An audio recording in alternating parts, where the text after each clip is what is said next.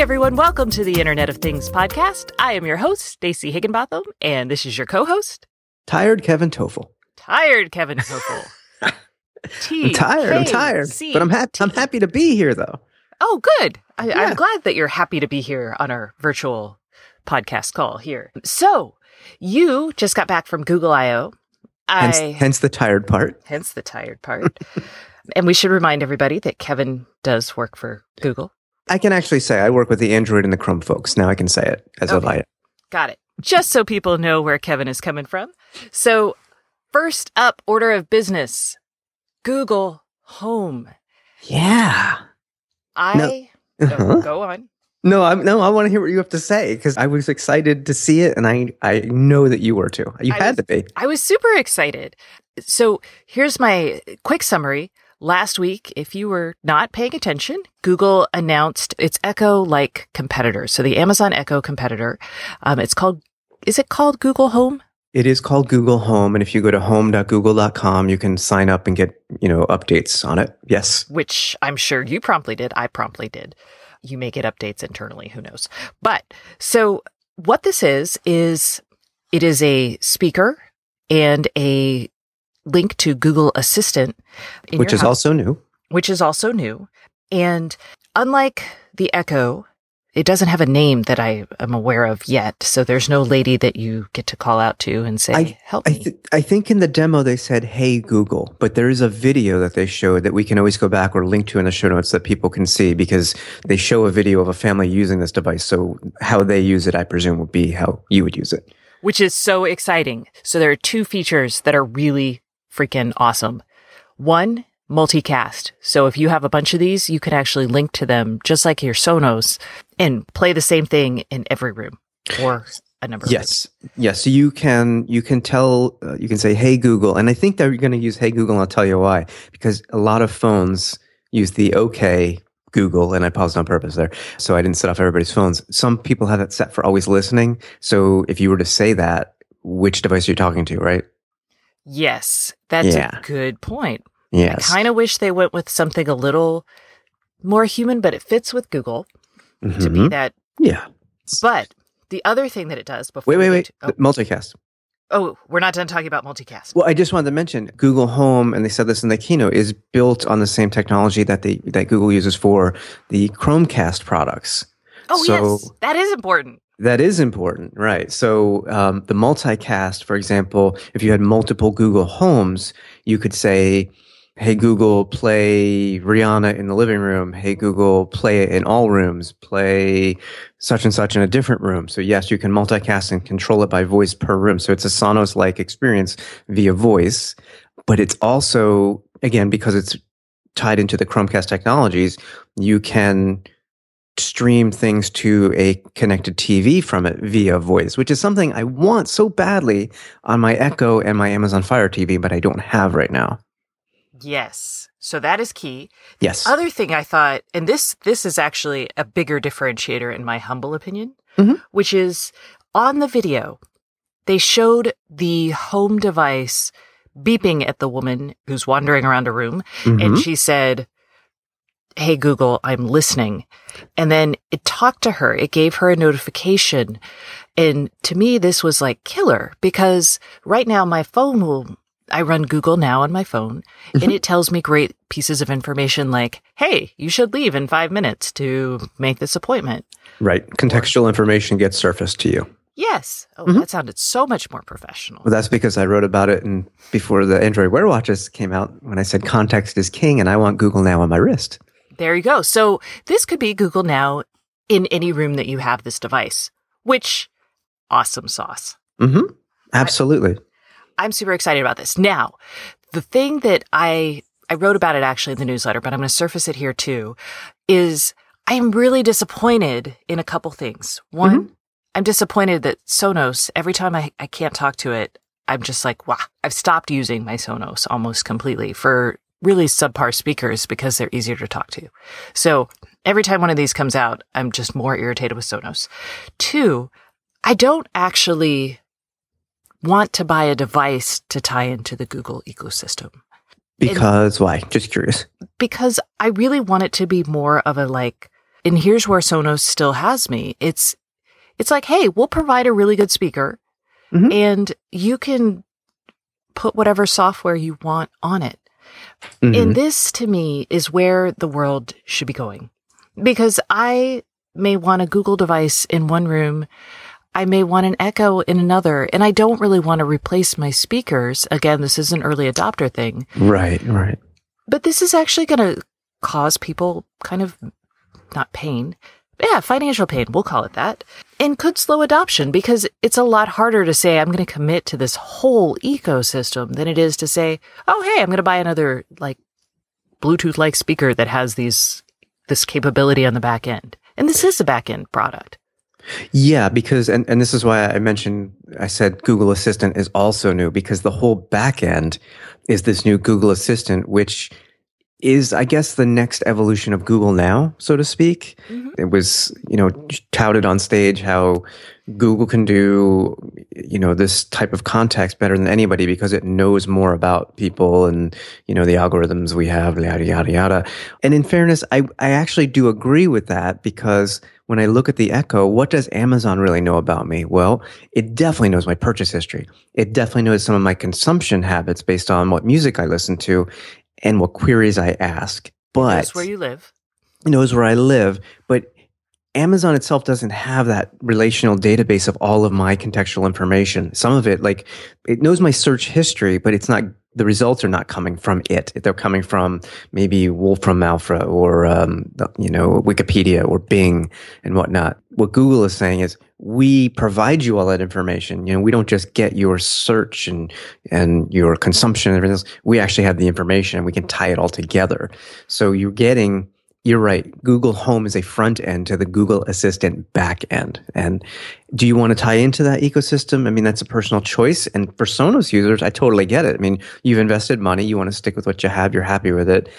The flip side is there are a lot of people who don't have a Sonos, and Chromecast, the whole idea was use your own darn speakers. I don't care what speakers you use. Just plug in this little dongle, and you can use that with Google Home and use the speakers you already have, so to speak. So I think you're right. I think there's going to be a lot of people who are like, I'm not going into this because A, I have a Sonos, or B, there's still a big mistrust of how Google uses data, what it knows, how much it knows. So there are people who just say, I don't use any Google product because I don't want Google to know everything about me. So I think that's true. And I would also say, when comparing the two ecosystems, I mean, honestly, it might be nice to do both because Google is banking on the back end and the knowledge that it has of you, right?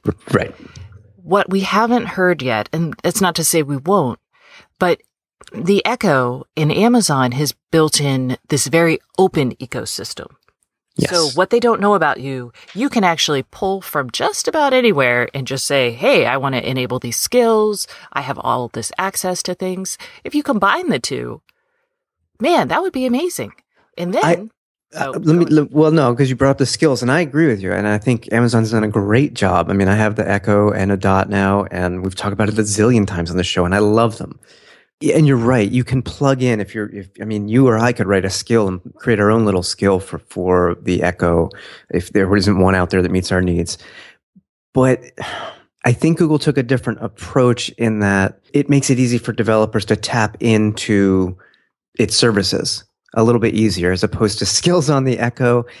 They seem like I don't want to say a hack because they're not. It's just, it seems more kludgy to me. So yes, but they also have, and I'm sorry, everybody, they have Alexa voice services. Yes, they do. Yes. Which means that if you don't want something kludgy, you can actually, again, this is a dedicated device, but in this case, the dedicated device doesn't have to be, a speaker. It could just have that access to the back end. And we haven't even talked about Apple and the fact that it apparently is working on something similar, and it plans to open up the SDK for Siri, or at least we're not 100% sure because it's Apple where it's going with this, but it wants to give developers access to Siri, which about time. Yay. Siri came out, I want to say in 2011, and I say came out, meaning it came out on the iPhone for commercial or consumer use technology, and the company actually existed before that, and Apple purchased it, but they implemented it into iOS. I think it was 2011. I don't really see that they've done too much on that since then. And I've said this a couple times in posts and on podcasts. Siri kind of got stagnant. And it's almost past time, I think, for this to happen. But it's still very good. It will make a lot of people happy once apps are fully integrated into Siri, or with Siri, I should say. Yeah, no, I mean, I've started using things on, like, I say okay, and then I say the word Google, and I can do a lot with my phone. Opening up other apps, doing crazy things, and I love it. So it's kind of, my husband sometimes is like, man, Siri, hello. And you're right. It did come out in 2011, October, on the iPhone 4S. 4S, yep. So, yep. So that's that. And I think... I was going to say, just to pull in one last thing on Siri, unless you're going to talk about it more, I'm wondering what they're going to do with that and HomeKit. Well, Siri does control HomeKit. Okay. You can do things with it. And I forget, because I am not as good with numbers. Time is a fluid thing for me. With the always on Siri that was in the iPhone, was it 5S? It came out maybe a year ago for plugged-in devices, but now the newer devices don't need to be plugged in for it to work. So it's the non-plugged-in devices. So until they had that, it was kind of, I thought, silly. Of course, the fact that HomeKit is not really fully baked yet is, kind of irrelevant, or not. It makes it almost irrelevant. But you can say, whatever the wake up word for Siri is, turn on the lights in living room, and it should work. Nice. Okay. So that's there. And I haven't played with it recently enough that I can tell you what the right code words are. Sure. But sure. It's all in all, I mean, what I really like is all of these products are advancing, the user interface for your home, whether it's lights or whether it's energy things or whatever it may be, TVs. And that's really the key to me. And I think you're going to see a lot of, I'll say, more competition in this space now. It seems like it's gaining traction. The market has been proven mainly, I think, by the Echo, which the CEO of Google, Sundar Pichai, actually gave a shout out on stage saying, thanks Amazon for, showing the world that this can be done and people are enjoying it. So, it doesn't matter to me which platform you use. I think all of them are going to get immensely better over the next 6 to 18 months as a result of all this. And again, this is why you don't want a hardware device. No. Well, yeah, it's all natural language processing is all done on the back end. So I'm just you need some kind of hardware. You need microphones and you need speakers and you need something to capture and something to send the captured text to the web services that translate the natural language processing. And so I hear you, but I don't know how else you could do it yet.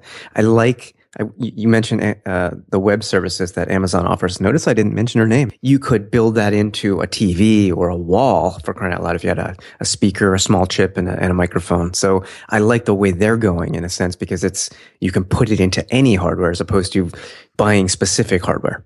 Yes, but you do have to build the ontologies for it. This says you have to build the vocabulary of words that will turn your, Yeah. I imagine it on my vacuum cleaner because I really want to tell my Roomba to fly, my pretties. It's a very specific desire I have. Yeah. But that won't actually work unless, her voice services supports the words fly, my pretties, and recognizes that will actually make the vacuum cleaner go. Which still, though, I mean, we're making progress here as opposed to when Siri first came out, because that was really the first one. Well, see, and that's true. And that's where the openness, I think that's where, the Echo building up the developer ecosystem mattered. I mean, Siri stagnating, I think, is partly because you just couldn't do much with it beyond like what the prescribed Apple. Exactly. It was a very native baked in solution, and it's finally now becoming what we, I guess, hoped it would become. Over the top. Openness, yay for the win. Speaking of openness, one last quick thought. The one thing we did not hear from Google, well, we didn't hear a couple things. We didn't hear price or availability for Google Home. I think it was later this summer or maybe later this year. Later this year. Okay. Yeah, there was a lot of products announced and they're all later. You can't get anything that was announced yet, except for something I know we're going to talk about shortly. And the one big missing piece to me when I was thinking about you and I talking about this as soon as it was announced, there was no list of partner products and such that it will work within the home, other than, of course, Nest. So we don't know, is it going to work with Wemos? Is it going to work with Wink and Smart Home or Smart Things and Belkin and all the others out there? So there's a lot of open questions on who is going to be a partner for this. Yes. All right. We're moving on. Moving on. It's time. All right. These are going to be shorter conversations because that was the big news. But I'm excited about Pebble. Announced some new products that will launch again. Actually, not even later this year. Some of them won't come out until the beginning of next year. The Pebble Core is... I was so excited about this. You guys, if you heard me talk about it was a device called the Mighty, you'll understand why. This is it's a clip-on device. It's a clip-on iPod Nano-like device that has both the possibility of a cellular connection, you will have to buy your own, and 4 gigs of memory so it can store your Spotify playlist. You can listen to it with wired or wireless headphones. And I love it. I love the idea of not having to carry my phone on a walk or run, especially as it gets hotter and my clothes just don't have pockets. So super excited. Early bird specials on Kickstarter are $69 and it's going to retail for $99, but it won't be out till January 2017. Now, I run a lot, both with a phone and without a phone, and I like what they've done here, but I probably will not get one. And the only reason why is I can already do all that on my smartwatch. I don't need to carry my phone. I have GPS in it. I have where I have 4 gigs of storage. I have Bluetooth compatibility for listening to music. So I think at this price point, I think it's great, and I do think they'll do well with it. But I almost feel, I'm curious, I want to throw this question at you, and you can please disagree with me. I almost feel like this is a little bit of a pivot for them. It is. So they also announced 2 new watches. Was it 2 new watches? It is 2 new watches, but they're really the same old watches yes. with the addition of a heart rate monitor. I think it is a little bit of a pivot. It's and maybe they plan to do this all the time. Maybe the idea was to introduce true wearable computing. And I do think wearable computing is going to have a billion different form factors. So I think it's really interesting for any company that's looking at this, because personally, I think the technology should be freaking interchangeable, right? And it's how you execute it that's going to be what matters. So Pebble is really, if you think about what they're doing, they're really trying to do that here. It'll be hard for a small company, though, to build a bunch of SKUs, a bunch of different products, I think. But I'm glad to see them moving out of just smartwatches because, yes. for your example, when I don't like wearing a watch when I know I'm going to sweat. Ew. No, I get it. So I like the fact that they've got this core, and I also like the fact that, maybe they'll get into jewelry, or maybe they'll get into something crazy like sticking modules inside athletic clothes. Yeah. I mean, that's kind of where I think this will go. And I don't disagree at all. I like that they're recognizing we can't just be a smartwatch company. We need to be a smart wearable company. So I think you're right. I think they're going to continue innovating new products after doing smartwatches now for the better part of, I'd say, at least 3 years. I remember their initial Kickstarter was the largest Kickstarter ever. I do find it interesting that they're using Kickstarter again as the point of sale for this. It's kind of... They have a super strong relationship with Kickstarter. Yeah. So that's what that is about. Yeah, I totally get it. And you can go, they have retail partners as well. So it's not just a Kickstarter thing. So it's probably smart for them to leverage their relationship with Kickstarter. And I don't want to downplay that Pebble Core too much. I mean, I was saying I won't buy one. It can do something that my current smartwatches can't do because it has a 3G connection. If you want to pop a SIM card in there, you can do that. And not just could you stream Spotify instead of playing local playlists, you could actually send your location in emergency. It has a programmable button. It has a programmable button, so you can hack away, kind of like the Amazon Tile, and make it a single purpose thing. And again, my watch, when I go out for a run and leave the phone behind, I can do everything but tell my family, "Hey, come pick me up. I've got a problem," or whatever. There are certain smartwatches, and I think you're going to see this actually quite a bit in the future, have integrated 3G or LTE, but my watches don't. So the Pebble Core definitely has an advantage over what I have. We're still going to need better plans from the carriers, though. Yeah, I guess these are, $5 or $10 a month to add as a device, I presume. Yeah, I your haven't existing seen plan. pricing, and I'm very curious. Yeah, that's what they've done with smartwatches that have LTE. Just add a device, like add a tablet for $10. I suspect maybe it'll be $5 because it's I'm like, that is highway robbery. Well, yeah, considering how little data you'll use on a Pebble Core versus, say, a connected tablet. I agree. But if you portray it as like emergency contact, I suppose, you're paying $10 a month for being always able to connect. Yeah. Are you a Spotify user? I am. I am a paid Spotify member. And I am not. So when I sit here and see that you can only stream Spotify with that 3G connection, I'm kind of like, ugh, why can't I pick and choose my... They're going to add other partners, and maybe they'll add another music partner. I don't know. Yeah. So we'll see. Okay. So this should bring us up to more wearables, which is Android Wear and Tizen, which the rumor has it that Samsung is debating using Tizen on its smartwatches as opposed to Android Wear. Now, the story came out and was like, they are definitely using Tizen, and now it's kind of walked back a little bit. So right. Yeah, the story was Samsung is abandoning Android Wear, essentially. And Samsung's a huge Android partner, so of course everybody was like, ooh, ah.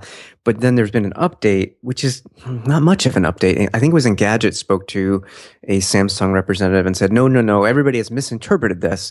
We didn't say that we're not going to do Android Wear, but yet they're not saying that they're going to either. So it's really kind of fuzzy right now. But the reality is Samsung actually started with Android Wear with its first Gear Watch 3-ish, 2 years ago. I'd say 2, because I know Android Wear hasn't been around that long. But they eventually came out with additional models that used not their Tizen, but the open source Tizen. And then they switched the Android Wear ones that they have out in the field. They sent a firmware update and updated them all to Tizen. So really, it's not a huge surprise if they don't make an Android Wear device anymore, because they're really not doing it today. I think it was more of positioning that the media took, like, ooh, this is a big, big issue. And I don't know that it is or not. Okay. So there we have it. And then we'll end on an update for you guys. A couple episodes ago, we talked about vampire power consumption, and I said I would wander around with my Wemo Insight Switch and test the power consumption of the Wink and the Echo. What'd you find out? They don't consume a lot of power. Nope. So Yay! Yeah, I was like, this is good news, y'all. This is good news. So the Echo consumes roughly 3 watts a day. Wow, that's low. Yes, super low. Yes. So I'm paying, and I have really high electricity rates. I pay like 16 cents per kilowatt hour. I get very confused when I'm thinking about this. And so it's saying I'm going to use about 34 cents a month paying for my Amazon Echo. So I'm like, woohoo, totally worth it. And then the Wink, which is the hub that I use most often, consumes less than 2 watts. And that's actually the cutoff point for the Wemo Insight Switch. So I can't tell you exactly how much it consumes. So it could be even less. It could be even less. But so what did it estimate? Like 20 cents a month to run it, or? Oh, man. Do I have my phone in front of me? But that's okay. That's okay. It has to be less than the 30-some cents from the Echo. It's less than the 34 cents. Right. I'll pull Just a quarter. 25 cents. I don't know. That's still super low, which is awesome. It is. You should be running all kinds of crazy devices now. Because why not? It consumes 22 cents a month. That was close. Yeah, you were. You were very close. It's saying today it's so far consumed less than a tenth of a penny. Wow. So. That's pretty awesome. So there you go. So both are always on connected devices that are in my house, always on, and neither is going to break the bank. However, if you have, dozens of them, kind of like certain people like me, you may find yourself consuming a lot of energy without realizing it. So that is the update there. I can keep trying. If you guys want me to try anything in particular, I can plug things in. I'd be curious to see what an IP video camera consumes. You want to plug in a FOSCam into your Insight? That's a good point. I do have a FOSCam. It may be packed already since we're moving, but I will look for it. Oh, yeah. And that's okay. I couldn't not assign you homework, Kevin. At precisely the wrong time, no less. All right. Well, we'll come back. We'll circle back to that when you're unpacked. Okay. All right. And now it's time for our guest. Our guest this week is Ryan Kim, the CEO of a newly formed company from Belkin. And we will find out what they're doing. There's a lot of noise and hype surrounding the Internet of Things market. Every day, another company emerges, adding to the growing din. It's difficult to rise above the noise and position your company as a leader. Callisto is a marketing communications agency in the Internet of Things. They have successfully launched IoT startups and turned them into market leaders. They have positioned incumbent companies in IoT, providing unique messaging and campaigns that help them stand out as thought leaders. Everything Callisto does is centered on creating a strong ROI for its clients' marketing programs. Through its content marketing, public relations, and social media services, Callisto can help you tell your unique IoT story to the influencers that matter in this growing market. For a free consultation, contact Marissa Evans at mevans@callisto.com or visit Callisto at www.callysto.com. And now, back to the show.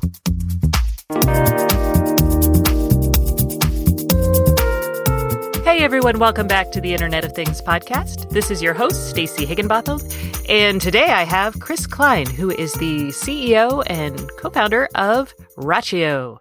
Hey, Chris. Hi, thanks for having me. Oh, thanks for coming on the show. We get a lot of questions about Rachio, but for the listeners who don't know what this is, can you give them a brief overview of what you are selling?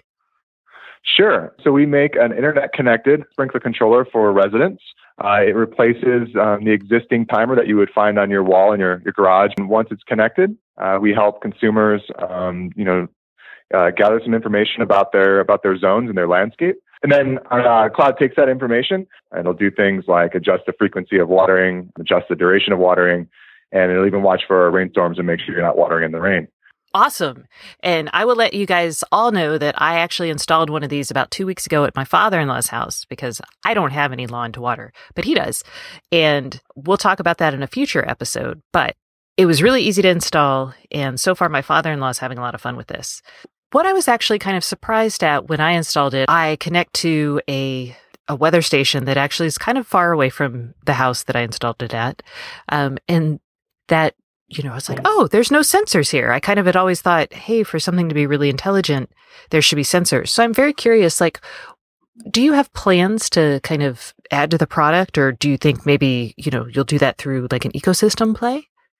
Yeah, that's a great question. And I think weather specifically is one that we get a lot about and a lot of questions around. And very specifically, the same exact circumstance that you ran into where there's a weather station that is, 5 or 6 miles away. But I think the really good news is, so one, yes, we could absolutely approach this from a hardware perspective and create another consumer product, possibly even an accessory. But I think we can also leverage other products that are out there like NetAtmo or, any number of connected weather stations. And not only that, we're just using one weather service and we plan to add to that. And so you can imagine that there is a number of weather services out there that incorporate personal weather stations and all kinds of weather information that will make this sort of digital version of weather better and give you better resolution as a user. I feel like I don't know if I want digital versions of the weather. I feel like the real world analog versions of the weather are good enough for me. There are, some services are getting really good at analyzing radar and weather stations, and I think even using weather balloons, and they're even getting down to basically 1 square kilometer of high resolution weather, every 15 minutes, which starts to get really cool when you can kind of get that digital version of it and use it in our software. Okay. No, that would be cool. So let's think about how all this plays out, because a lot of companies, I feel, miss the mark as a startup. They're like, hey, I've got this idea. I can make sprinklers better by adding, intelligence. But I think that a lot of them don't realize that maybe the end service that you're delivering here isn't a connected sprinkler that's easier to program, which, hey, is great, but it's actually the ability to use like less water. I know that's what my father-in-law is most excited about. So I'm curious how you see kind of Rachio when you think about the actual problem you're solving and how you might get there? We started the company with a mission to really save water and make it available for consumers in a sustainable way. And, water use outdoors is huge in the U.S. And, a smart sprinkler controller, and no matter where the input comes from in terms of weather and soil and even flow sensors, you can really start to dial that in. And especially that's what's great about a connected product is we can update the software over the years and make it better and better, and really reduce that waste. And that's really interesting for municipalities too. A lot of municipalities and utilities in the West that have water reduction efforts or goals or objectives that they're trying to meet. I think what's really cool is when you have connected products, you can start to give them analytics that they can look at and see if they're meeting their targets, or even predictive analytics on when we think we might water, maybe based on last year or what we're seeing in the upcoming couple of weeks or months. I was thinking about this because here in Texas, we have, huge water conservation programs. And I was thinking, if everyone in my neighborhood, for example, had one of these and you could aggregate like the neighborhood data. Right now we've got water restrictions. So like you can water like maybe one day a week if you're on one side of the street and another day the other day, if you're on the other side. But with a system like this, if everyone had some sort of intelligent sprinkler system and that data you could contribute that data to a neighborhood pool, you could actually maybe do a lot more, I guess, personalized watering, and maybe the city takes over that, or maybe you guys take over that and offers it as a service. I just think the power there is really interesting, but I'm not sure how we could ever get to something like that. No, yeah, and that's super interesting to us as well. And actually, we've even worked with a couple of municipalities that if you have our controller, you don't have to follow the restrictions because of we have a certain type of schedule that only really waters when it needs to, and promotes obviously efficient water use. But I think you touched on it, that as a community, almost like a budget. And look, it's a fair budget. It's, hey, we only have this much water to use outdoors, and this is the most optimal use for it. And the municipality and customers and technology can work together to really create basically a sustainable watering plan for the outdoors. To me, that's fascinating. Although then you kind of get into issues of like, hey, maybe instead of St. Augustine, you have buffalo grass, which is far more water efficient, although it also turns brown when it gets really hot. Is that something you guys would ever wade into? It feels like such a fraught, Americans love their lawns. So is that something you guys are thinking about, or have any ideas how we could address things like that? Yeah, absolutely. I think we would even love to be able to make recommendations on, people in your area have, this many zones or this much square footage of lawn, whether that be buffalo grass or Kentucky bluegrass. And, you may consider switching some of these zones out to more of a zero scape or a drought resistant type zone. And here are some recommendations for how to do that. And, I think that's definitely part of our plan as well. And you're talking to a lady who has a bunch of cactus and rocks. So I am. Yes. I'm like, yeah. You definitely have the zero-scape going. I do. I've given up. That's kind of the long-term vision. Today, you guys are on your second generation product. What have you learned? Because the last time I talked to you, I think it was before you launched your first generation product, and you were amazing because y'all were going into Home Depot. So how has it been? What have you learned from now 2 generations of product? Yeah, so it's been a fantastic learning experience. And I think one of the main things we learned, and I know this should just be a given, but it's sometimes harder than it seems, but create a really reliable product, front to back, hardware to software, connectivity, customer support, everything that goes with, helping a customer. Sometimes, it's their first connected device or even their second, make that transition into a connected world where they've gone from wanting to, control this through knobs and dials, or maybe not even wanting to, but that's what they were doing, to controlling it through their phone. And then, the next leap of, hey, we're going to start taking over watering for you. We're going to watch for weather and we're going to adjust your schedule over the months. And, that was another learning experience, is that helping build that trust with those customers over time and making sure they had the information at their fingertips, knowing what the system was doing. And that was a big learning experience for us. It's like, that was kind of first and foremost, get all that right. And then there's ways to kind of optimize from there. And specifically, because I know a lot of companies are trying to get their products into big box retail, do you have any words of wisdom for those guys? I think for us, we were in a lucky situation where we were the first product of our kind, and retailers were really looking to build out this connected home, these connected home categories. So a number of them got in touch with us, as they did with other folks that were entering the space at the same time. They evaluated the products and, they brought ours in. So I think getting into retail wasn't necessarily difficult for us. And I think that was just a function of timing and the product we were launching, and even things like Drought in the West. But actually selling through the channel is where, it starts to get a bit more difficult. And I think that's where we're really learning as a company now. Okay. So what are some of the things you've learned so far? Telling the story of IoT at the shelf is difficult. There's a lot of information to kind of pack into that small area that you have on a shelf. One thing that we're finding right now at retail, and I've witnessed it firsthand just last weekend, for example, is that it's really it appears to be a destination sale, where you have a lot of customers that are learning about the product prior to coming into the stores themselves. I visited a store just last weekend, and I was talking to someone in the irrigation aisle, and the gentleman there, told me that selling a lot of units, but it's amazing how many people come in and ask for it by name. And I was at the Smart Home End Cap, and while I was standing there, I had another gentleman walked up and said, "I'd love to have the Wink End Cap.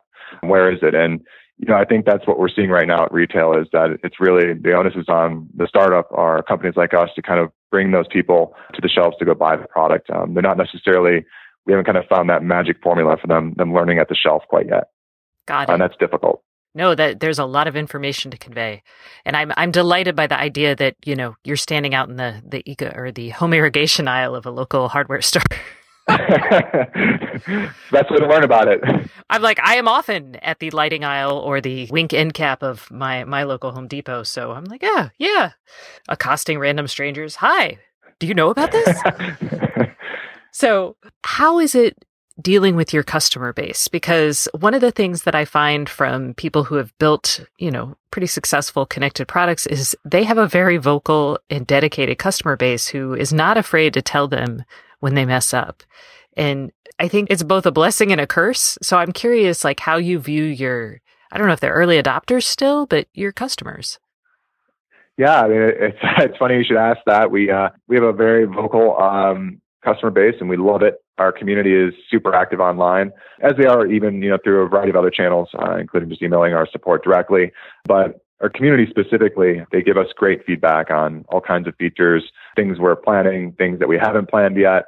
I can give you a great example is we were trying to simplify the product a little bit and actually produce a better scheduling system. And we removed a feature that is a certain type of watering called our Flex Schedule. And the reason we removed it is it can be somewhat unpredictable sometimes, but it really is the right way to water.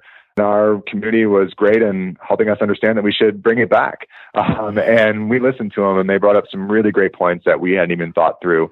And because of that, we're excited to bring it back and continue to iterate on that product with them and actually really know what the problem is that we're solving now. That kind of stuff is invaluable. True. Now, how then, as you become, hopefully, we'll cross our fingers, more successful, how do you kind of account for the demands of a vocal few, perhaps, like your hardcore users, and then what everybody else needs? Because I think that's going to be a challenge for a lot of these companies as they find success. Oh, absolutely. And that's a conversation that we have on a daily basis. And I think for us, it was, I'll try to give you an example of the learning experience we went through. We didn't try to make a knee-jerk reaction, but what we wanted to do was replace one type of schedule with a different type. And, we talked about it as a group and said, hey, if we were just going to say we were going to remove this feature, the feature that the scheduling type that we ended up turning off, would we actually do that? Or were we compromising and saying, hey, we'll replace it with this, new schedule? And we learned the new schedule really wasn't what they were looking for. And once you kind of went through the process of vetting that out and saying, well, actually, all we've done is taken away a feature that, a certain percentage of our customers really like. And we made a decision that we should bring it back until it can be completely replaced with something that would make them happy. And it is hard to evaluate the minority versus the majority, but we do have data and we have an idea of, how many people have those types of schedules. And, we were able to make a fairly educated decision on that. Awesome. And what is next for you guys? You've done the first gen sprinkler. Now you've added sprinkler controller, sorry. Now you've added more zones and made a second gen product that's I'm assuming better in some way. And then I think you have like an outdoor enclosure that you sell. I don't know if you guys make that, but. Oh, yeah, we do. Yep. So what might be next? I mean, there's some logical extensions of Rachio, but. Yeah. There's kind of two paths to go down. And I think one is the accessories kind of model. And there's a number of pieces of hardware and consumer products that are on our roadmap that we can make that would, I think, complement the controller nicely. But, there's I think the software core of the company is also very excited about some of the natural extensions that maybe, tie some enterprise in or maybe business in. And what I mean by that is, there's sort of two adjacent markets that are really interesting to us. And one is the professional landscape space. 70% of these controllers have been installed by professional landscapers for years. And, we're trying to learn from them about what makes our controller special to them and how it can possibly improve their businesses or make their communication with the customer better or, create strong relationships and bonds. And we'd love to produce products for them that can help them with that. And the other adjacent market is really utilities and municipalities. It's really interesting to see how they're approaching water conservation problems or even things as simple as peak shaving. And, what really starts to happen when you have this sort of these connected nodes out there that can help solve some of these bigger problems. So I think it's going to be a balance of those types of products. And they're all exciting for us. And, we're looking forward to continually to build out these new and innovative products. Awesome. When I opened my Rachio, I noticed that this was actually the whole thing's made in America, possibly all made in Colorado. And I did want to ask you about your manufacturing efforts because that struck me as unusual. Yeah, there's a lot of things that go into that.